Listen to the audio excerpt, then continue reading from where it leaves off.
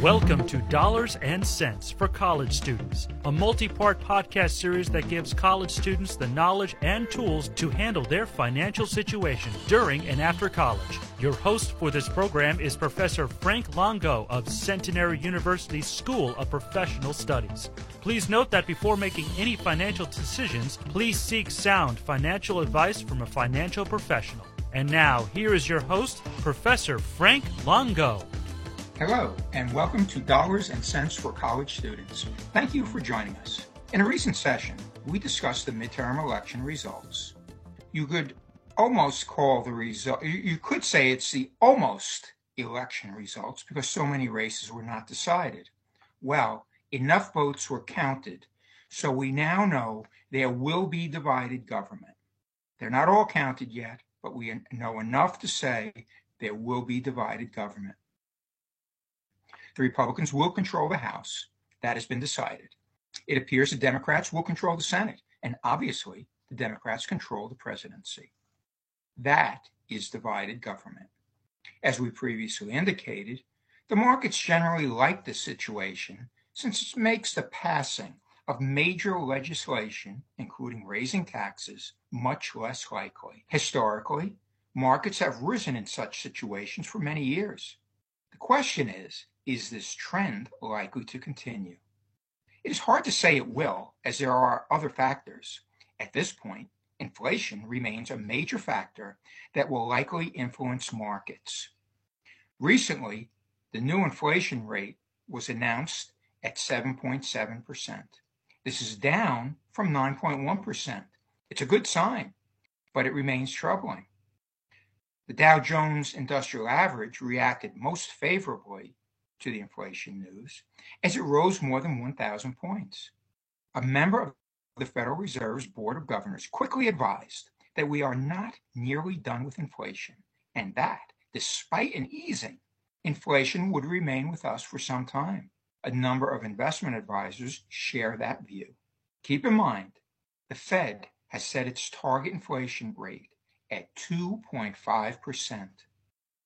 There's another important historical point to note. When inflation is under control, the federal funds rate, an important inflation controlling tool, normally is greater than the inflation rate.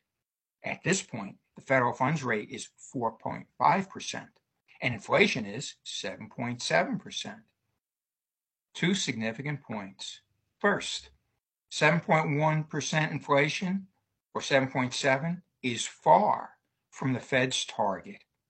Second, inflation is much greater than the federal funds rate. That requires the Fed to continue raising rates. This is why we are not yet done with inflation, according to the Fed, and increasing interest rates. Both impact the stock market. So we know what the Fed is saying. Let's consider what Warren Buffett, one of the world's most successful investors, says, and maybe more importantly, what he is doing.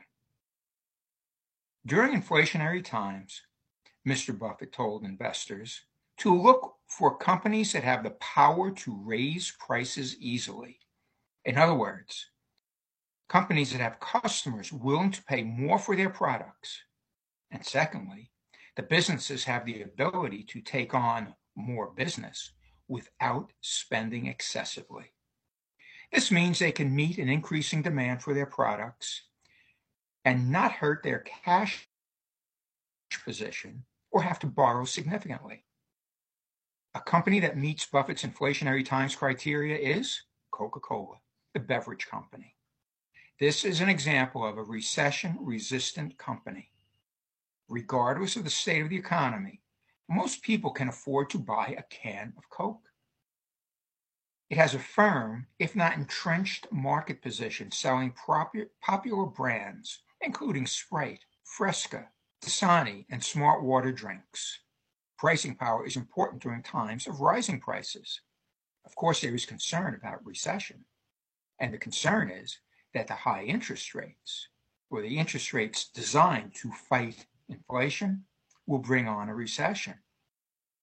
Well, during recession, many customers cut back spending on significant items, and they seek the simple pleasures, such as beverages. Coke products are sold in more than 200 countries throughout the world. Coke has a beta of 0.58, so its stock price has been less risky than the market. It projects higher future earnings. It has also paid a dividend yield, or its current dividend yield is approximately 3% at current prices.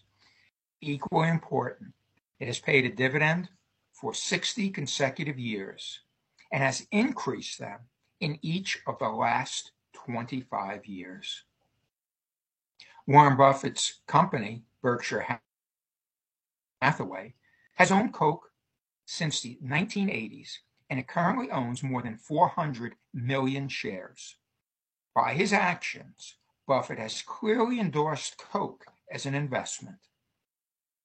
Berkshire's largest publicly traded stock holding by market value is Apple.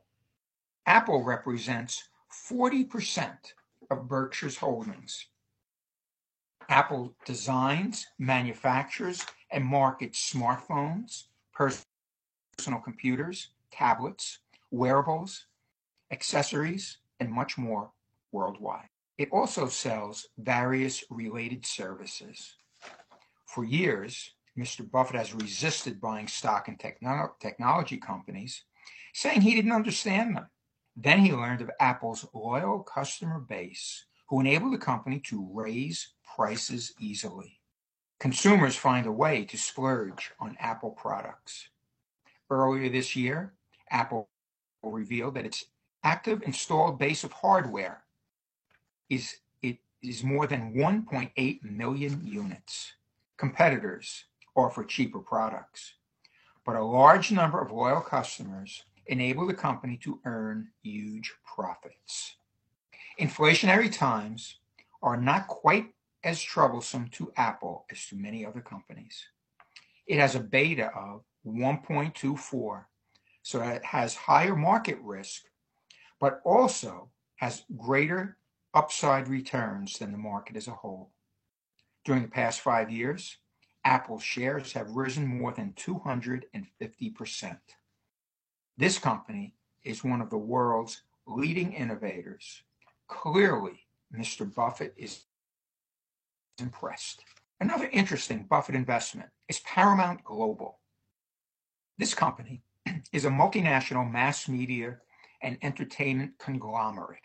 It owns CBS Television, cable channels including MTV and VH1, Showtime, and Paramount Studios, the movie maker that owns Top Gun: Maverick, among many other movies. And it owns the streaming service Paramount Plus. Paramount has two classes of common stock. Class A, the voting shares, are controlled by National Amusements. Buffett owns about 15% of Paramount's Class B stock. When Buffett recently purchased a block of Paramount stock, the price surged 15% in one day. Buffett's investment in this company could reflect, in part, his view of the economy. Movie companies traditionally perform very well during recessions. People look for outlets during recessions to take their minds away from the troubling economy. Movies provide them with that form of an outlet. Does Buffett think that the Fed's efforts to fight inflation will cause a recession? Well, if he does, he's not the only one. Paramount could be a good recessionary investment. On the other hand, Paramount projects lower future earnings, which generally speaking is a negative sign. Buffett, however, likes dividend payers. At current prices, Paramount pays a dividend yield of almost 5%. That is a rich payout. Paramount has been rumored to be a takeover candidate. When a company is taken over or bought out, a premium is generally paid. National Amusements, the Class A owner, has considered selling the company in the past. Paramount B owners can collect a roughly 5% dividend while waiting for a takeover. There's been speculation that Apple wants to buy a movie studio with a library of films to complement its other media interests. Buffett has not been one to speculate on takeovers. He is, generally speaking, a long-term investor and has been for quite some time. He likely sees Paramount as a company that is undervalued and well-positioned for a recession and for a turnaround. Paramount is actually planning to do some reorganization of its operations. And as we said, it pays a good dividend. So Warren Buffett is clearly impressed enough to increase his investment in this company. Personally, I see the companies we discussed, I see Paramount as the first company I would buy. It is a reasonable investment for the reasons we discussed. I will watch this stock, and on a down day on the market, I will consider purchasing it. Buffett makes for Apple and Coca-Cola is also reasonable. They are worthy considerations.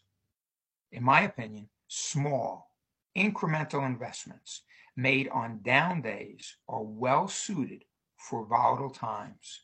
I plan to proceed cautiously and recommend that others do also. Mr. Buffett has made a number of other investments. Why he has bought a number of them and has sold many. In future shows, we will discuss them and provide updates on the ones we've discussed today. Until the next time, stay calm, thoughtful, and purposeful. You have been listening to Dollars and Cents for College Students with host Frank Longo. The opinions on this series are those of the host. Before making any financial decisions, be sure to consult with a financial professional such as a certified financial planner. For more information, visit cfp.net.